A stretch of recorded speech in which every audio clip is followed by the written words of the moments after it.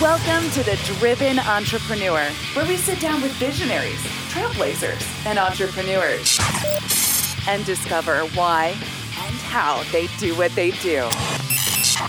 We'll get the backstory, plus plenty of life and business lessons along the way. Here's your host, Matt Browning.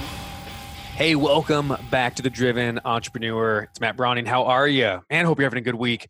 I have been having a stellar week doing interviews all day with some really incredible people. I cannot wait for you to get some of these episodes that are coming out. Today is, it's kind of a dream come true. Today I have a guest that he's been a friend of mine since 2005.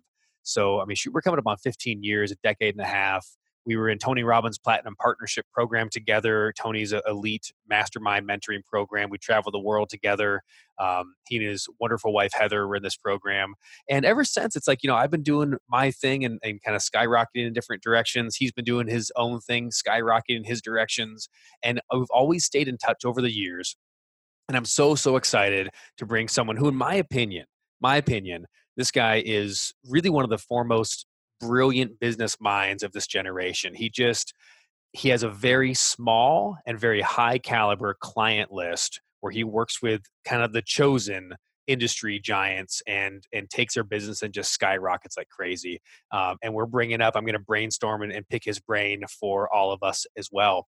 My guest is Charles Gaudet, the author of Predictable Profits Playbook, The Entrepreneur's Guide to Dominating Any Market and Staying on Top. Now, his book was voted #1 book on sales and marketing by Indie Excellence. He's been an entrepreneur since age 4. Can't wait to find out that story. He created his first multi-million-dollar business at 24. So he beat me by a year.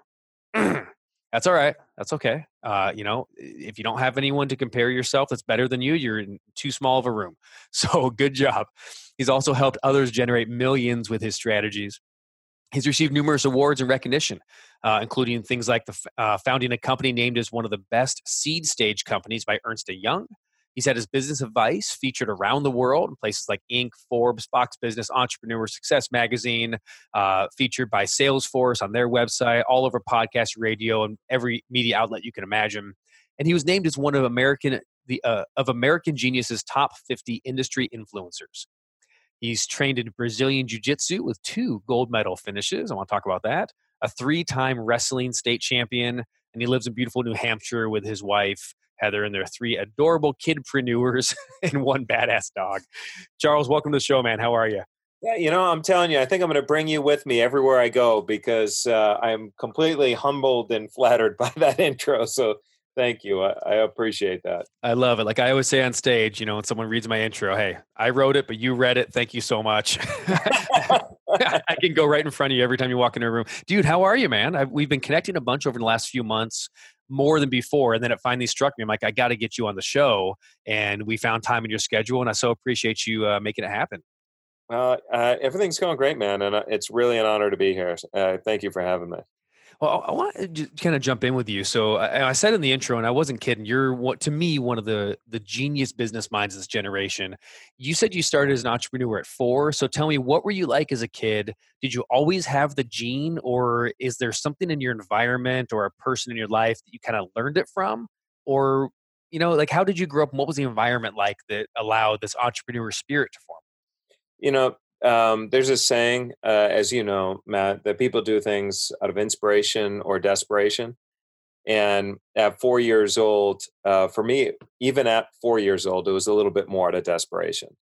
And the reason for that was because my dad, he was a business owner. Now, growing up as a kid, my parents grew up poor. Eventually, they ended up doing really, really well. But growing up as a kid, they struggled. And so my dad worked every waking hour of every day, and he'd get up in the morning before I got up out of bed. He'd come home after I was already in bed, and he worked 7 days a week. So I really didn't see him much. But what kind of work did he do? He was in real estate development, real estate development, construction, and so forth. So he was just long days, didn't see him at all. Yeah. And when he came home and I did see him, when he had a good day, he'd say, "Kid, if you ever want to make it of yourself, you got to be an entrepreneur." And when he had bad days, he said, "Kid, let me tell you something. Employees suck. Don't ever become an employee." Now, I don't agree with his second statement, but what that did do is that actually, um, when I wanted to connect with my dad, it was like, I got to be a business owner. And so I started my own business at 4. My dad was super proud of me, and that was my way of connecting with him. And so that's what gave me the bug to be a business owner, was that I got that connection to my dad. What was the first business? So mine, people have already heard my stories before, so I won't bore you with it, but mine was selling skateboard wheels on the corner of our cul-de-sac. I think I sold 4 wheels for $1 and I maybe made $2 that whole summer. What was your first business at 4? What the heck? So I actually drew artwork, like, and I mean, more or less it was scribbles, right? But I drew artwork, and then I sold it to my neighbors, went door to door and said, would you buy this for, I think it was like 25 cents, 50 cents, something like that. And because I was a 4-year-old kid, cute little kid, everybody said yes, except for one woman. And you'll never forget. I'll never forget. And you know what? Why Here's did the she thing. say no? Any idea? She said to me, she goes, "Charlie, I gotta be honest. Is this your best work?" And I looked at it and I'm like, "Not really." And she says, "Charlie, you're asking me to pay," it was like 25 or 50 cents for something that's not even your best work. To me, that looks like scribbles. Wouldn't you agree? And I'm like, "Yeah." And she said, "I'll buy from you, but I'm only going to give you 1 or 2 cents because it's not worth 50 cents. It's only worth Wow, a what a couple bucks." lesson. Honestly, that stung so much that here I am in my 40s, and I still remember that lesson from when I was 4. And it was one of the best business lessons that I've had to date. Because So too often we think that when we come, it's all, too often I think we have this mindset of it's all about the money. It's all about the money. It's all about the money. But then what Mrs. Hersey taught me was that no, you get paid in direct proportion to the value that you bring others. I think we just put that on a bumper sticker. Right? Right? You get paid in direct proportion to the value. How'd you say that? You get paid in direct proportion to the value that you bring others. I love that. To the value you bring others. Guys, write that down. I'm going to put that on Instagram and tag Charles in it once this episode drops. I love that. Cool. So, was that like your first business? Ever since then, did you like continue hustling after the entrepreneur dream, or did you go down a route where maybe you thought you were going to do something corporate or something else? Did you have a sports dream and then did you come back around to it? Or did you have more and more stories like that? Do stuff in high school? How did you get into kind of your first real company, so to speak? So I've always had my own business. Now, they weren't necessarily sophisticated businesses. I mean, yeah, I did landscaping for a long time and, kind of dabbled in this and that. But where I guess I really had my real business was I graduated from Babson, which is been voted as #1 school in entrepreneurship for decades. And I was at the time many years ago, even though it was voted high in entrepreneurship, there was only a couple of us that actually graduated having our own business, and one of them was me. And I decided at the time that I started in consulting and almost immediately pivoted and founded one of the first pet health insurance companies. That's right. I do know this story. Yeah. I remember talking to you. I think we were in Fiji, probably like 2006 or something. And you're like, yeah, we had a pet health company. I'm like, what the heck is that? But so you're doing pet health insurance essentially, or Yeah. describe that. Actually, do this. I think we get the idea. Like we have health insurance for us, health insurance for your pet, right? Yeah, exactly. Describe the kind of the germination of that idea. Where did the idea come from? And how did you take it from like, ooh, that's a cool concept that over a meal, you think about it. How did you take that from like, that's a cool idea to let's actually build this and make money from it? Because that to me, your thought process is much more interesting than the concept itself. Because concepts truly, I mean, when you tap into that thought process, you can always come up with a new concept. Can you not? Sure. No, I agree. Um, And I think that's why if you talk to a lot of entrepreneurs, I mean, you look at a guy like Elon Musk, he's done Right. a few different businesses. There's nothing really similar about, PayPal and SpaceX or Tesla. They're totally, different businesses, but he's been successful. But it's the And mindset. So talk about that mindset where you were, because you're young at this point. We're at 22 or something, or how old are you when I you was, start your pet company? I would have been, yeah, about 21, 22, somewhere around there. Um, Where did the idea come from, and then how did you take the idea into a business? So my future father-in-law is the one that said, hey, I have this idea. I think it sounds really great, and I did too. I'm like, wow, as a being a guy who's owned dogs all my life, I thought that was a phenomenal idea. So that's why I did a complete about face and pivoted to go all in on that.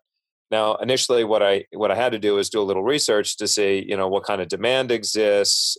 Is there competition in the space? Because I'll tell you, a lot of people think that competition is a bad thing, but if there's nobody around doing like that becomes a real issue. I actually would much rather have competition around me and try to see, okay, what's my competition doing? How can I make it better? Where have they failed? That is a much better way to get started than it is to say I want to enter a market where nobody is doing anything of the same. I mean, very often, would you say, like, if there's no competition, that's a good sign that there's no demand potentially for this thing, or it's a bad idea? Not always, but pretty often, right? Yeah, I would say pretty often it's going to be, especially nowadays. If there's no competition, that's almost always a red flag for us. We did a case study years ago, and if you notice, on every street corner where there's a McDonald's, sure enough, close nearby is going to be a Burger King. And what they realized is that wherever there was one major fast food restaurant, when another one came in next door, both of them did better than just one on their own. Oh, wow. So Yeah. business picked up because now people didn't just go, "Oh, I want to go to McDonald's." They went, "Oh, that's where food is," and they'd go there more frequently, or more Yeah, people would show up in that corner now. yeah. Both companies marketing for traffic, and then they got 1 + 1 = 3 in this case, and they just Oh, started wow. bringing in more and more traffic, and they chose the restaurant that they wanted, and the same thing. I mean, so I'm a business coach, and there's a million other business coaches and stuff like that out there. But we've found ways to position ourselves differently than everybody else, and it's great because there are some other business coaches, great ones, that are promoting the benefits of why business coaching is going to help them get to their next level, and they inadvertently help me, just like I inadvertently help them. And so it's a good thing. Competition is great, especially when you have an abundance mindset. That's interesting. See, like I use the metaphor a lot. If I was selling cars, I'd much rather sell cars like in now or the 1960s versus when they were first coming out, right? Before everyone had a car, before anyone even knew what it was, you're trying to educate. It would be really hard to sell a Ford. But Yeah. the more competition there is, now everyone needs a car, maybe two, and they already know they need it. Now it's just a question of how do you stand out. I love that. So, what was the competition like in the pet health insurance? Did it exist, or did you break your own rules? So there was one competitor, and that competitor was growing and making some traction. So that told me, all right, so here's one guy. He's making some traction. He's doing fairly well. That was enough for me to say, all right, we're going all in. We started working on conceptually designing a business plan because this was really foreign. Most of the time, I don't do business plans, but this, because there's so many moving parts and it's so, complicated, we needed to do this. And I live by the motto of together we're better. And I don't believe that any man is an island. And so I'm always trying to surround myself with some of the smartest people that I know. And we recruited an executive vice president of one of the world's largest insurance companies. We recruited the number one life insurance salesperson in the United States. We brought in a president of another successful agency. I actually went to one of my professors, a gentleman that I truly adore and adored. He's still a great guy. Went to him and I said, look, I understand that there's some holes in my expertise. Could I invite you to come in as a founding partner? He loved the idea. He came in as a founding partner. And so here I am. I had 11 people on my team, all of which brought different expertise. And then we went on from there, and we built something that Ernst and Young nominated us as having one of the nation's best seed stage companies. Another company called Venture One selected us as such.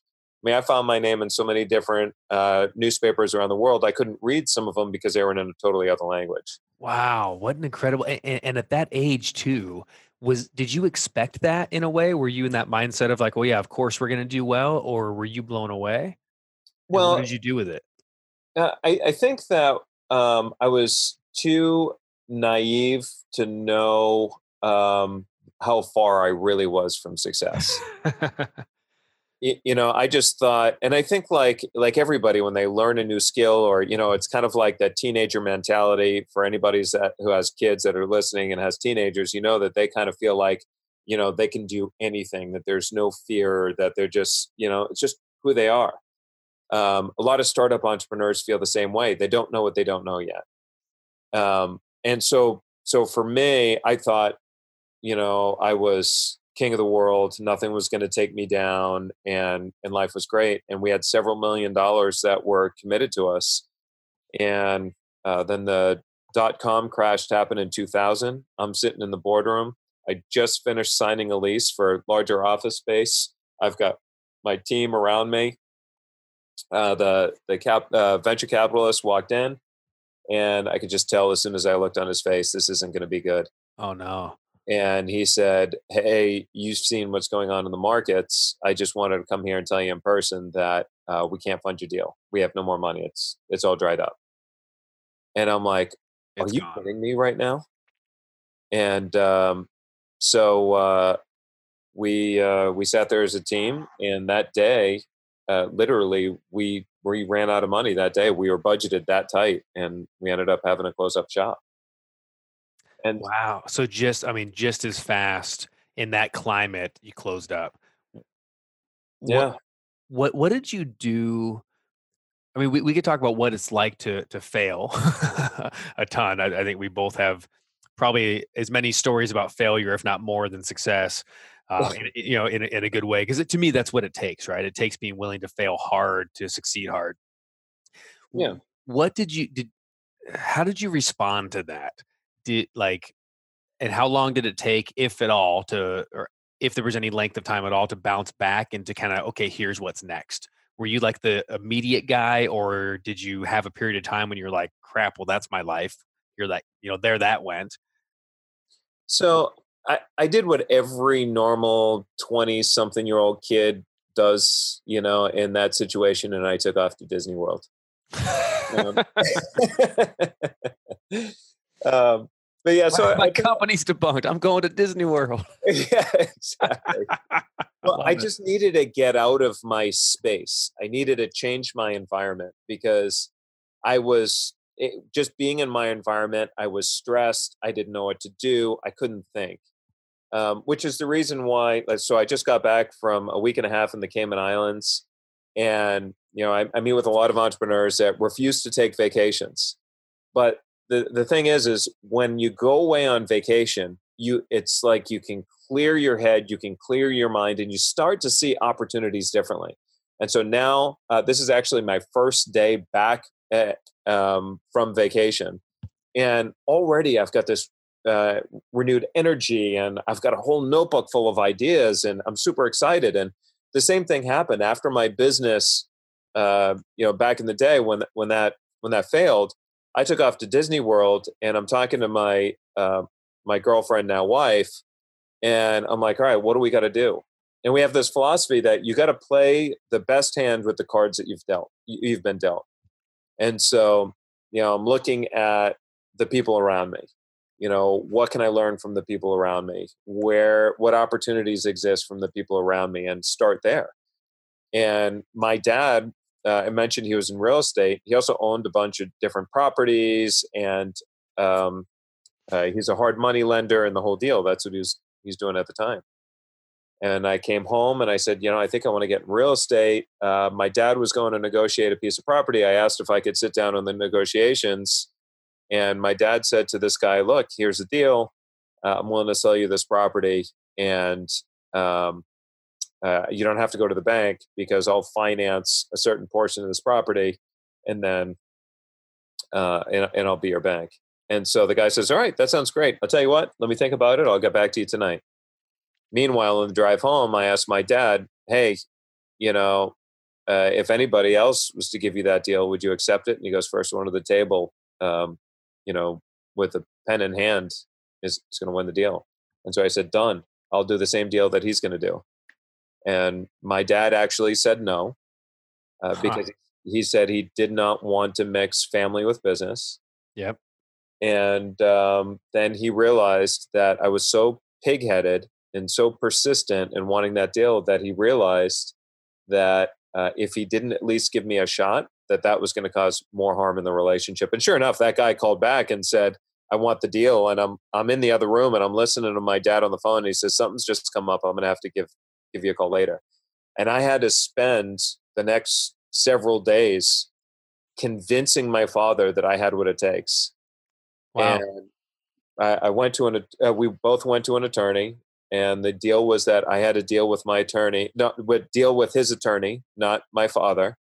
So I signed out all rights and whatnot, that my dad was no longer, an interested party. It was my attorney. If I failed to make payments, my attorney would foreclose, and my dad had nothing to do with it. Looking back at that, do you think that's a great advice? Like, would you give that to another father-son duo to be able to distance each person and say, listen, we're going to do this deal. The deal is the deal. The business is the business. And if either one, whatever happens, that's the consequence. It's already set up before. It's not, we never want to put ourselves in a position to decide to hurt the other person, even if it's just natural consequences. Do you like that idea of distancing, or did it not work out? Or Well, earlier we talked about people make decisions because of inspiration or desperation, right? Yeah.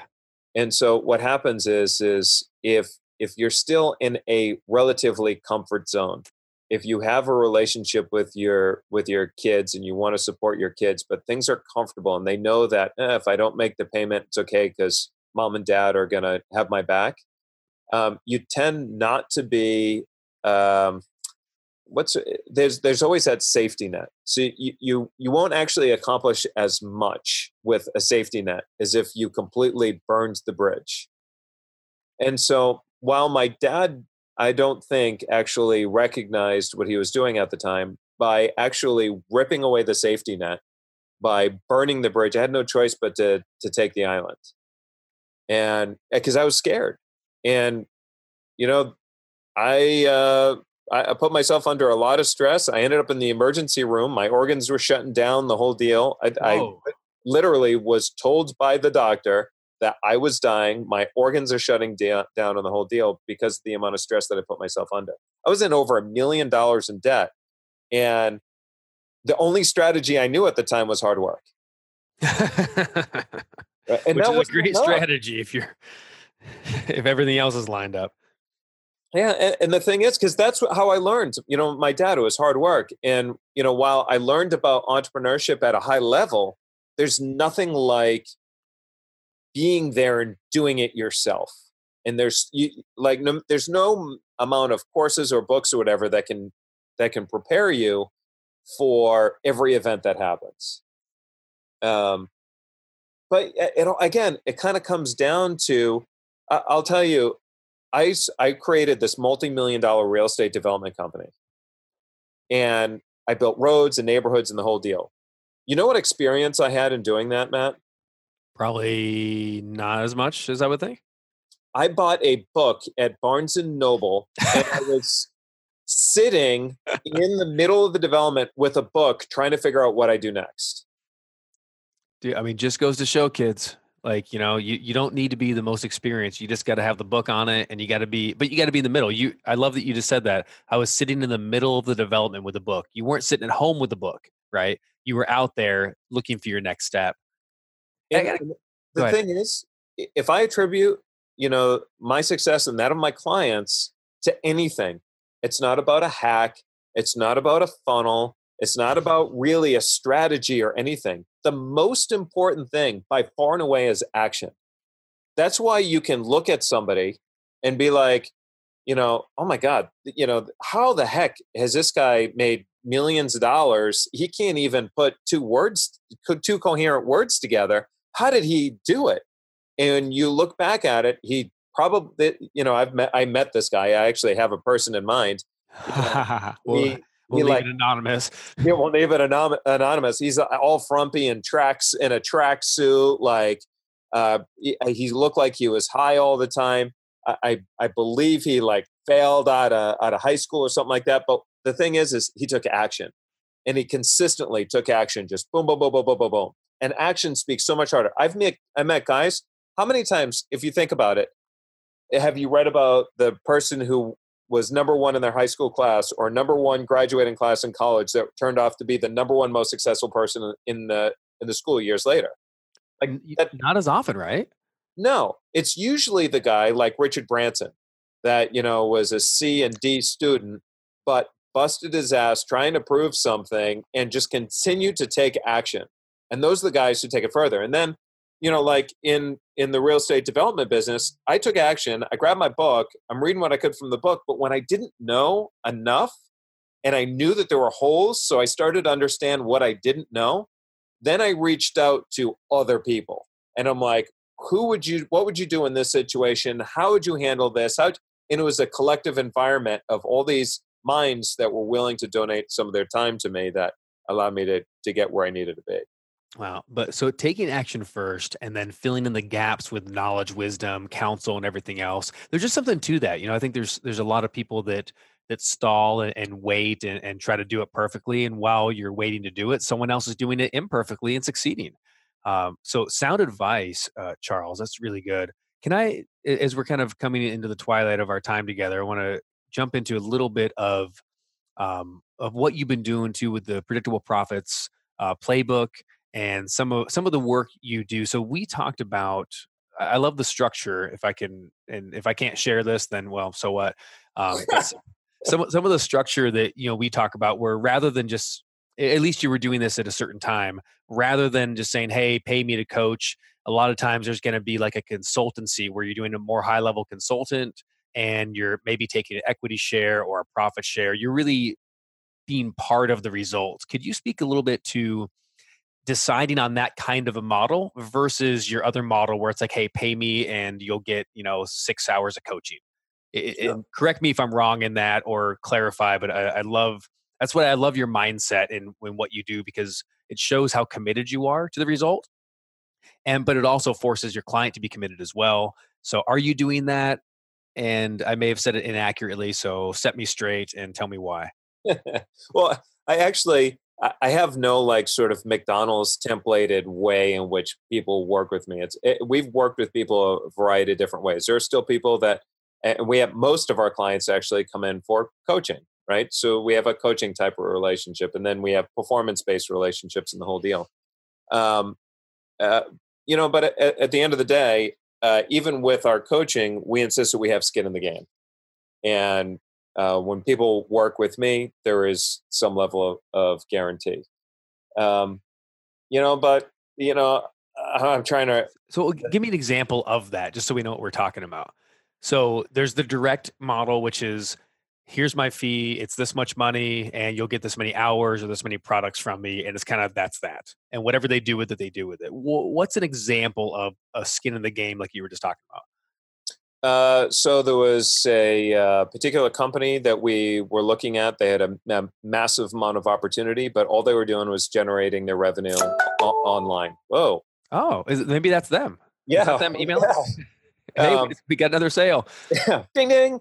But all they were doing was they were generating their revenue online. And so I said, what about a sales team? And the gentleman said, well, I just don't really have the time or the bandwidth. I don't know anything about managing a sales team. So I said, what if I fund, hire, train, and manage a sales team, install them in your company, and I get a percentage of whatever they bring in? And he said, oh, that sounds like a deal. And so, I did that. I got a percentage. Or another company that we're working with right now, um, it was just a massive, massive opportunity that I could see in their business that they weren't taking advantage of.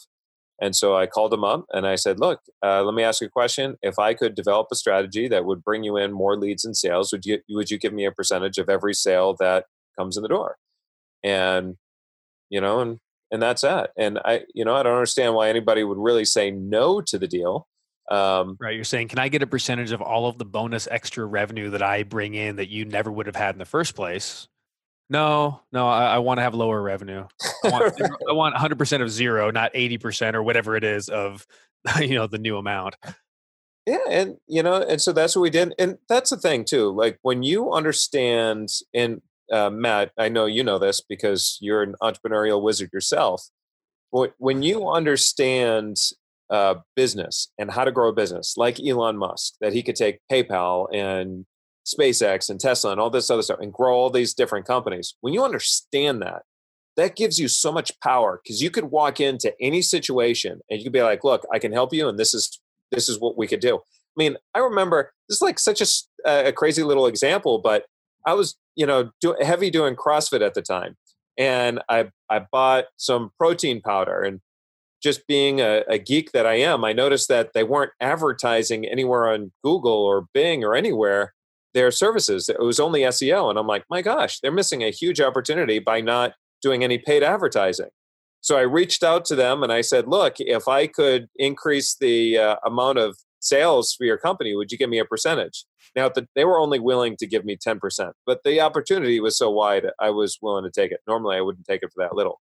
And it literally cost me in time a half hour, and Oh my I gosh. made ongoing between $2,000 and $3,000 a month every month for God knows how long. For And half an hour just to tweak something that they couldn't see.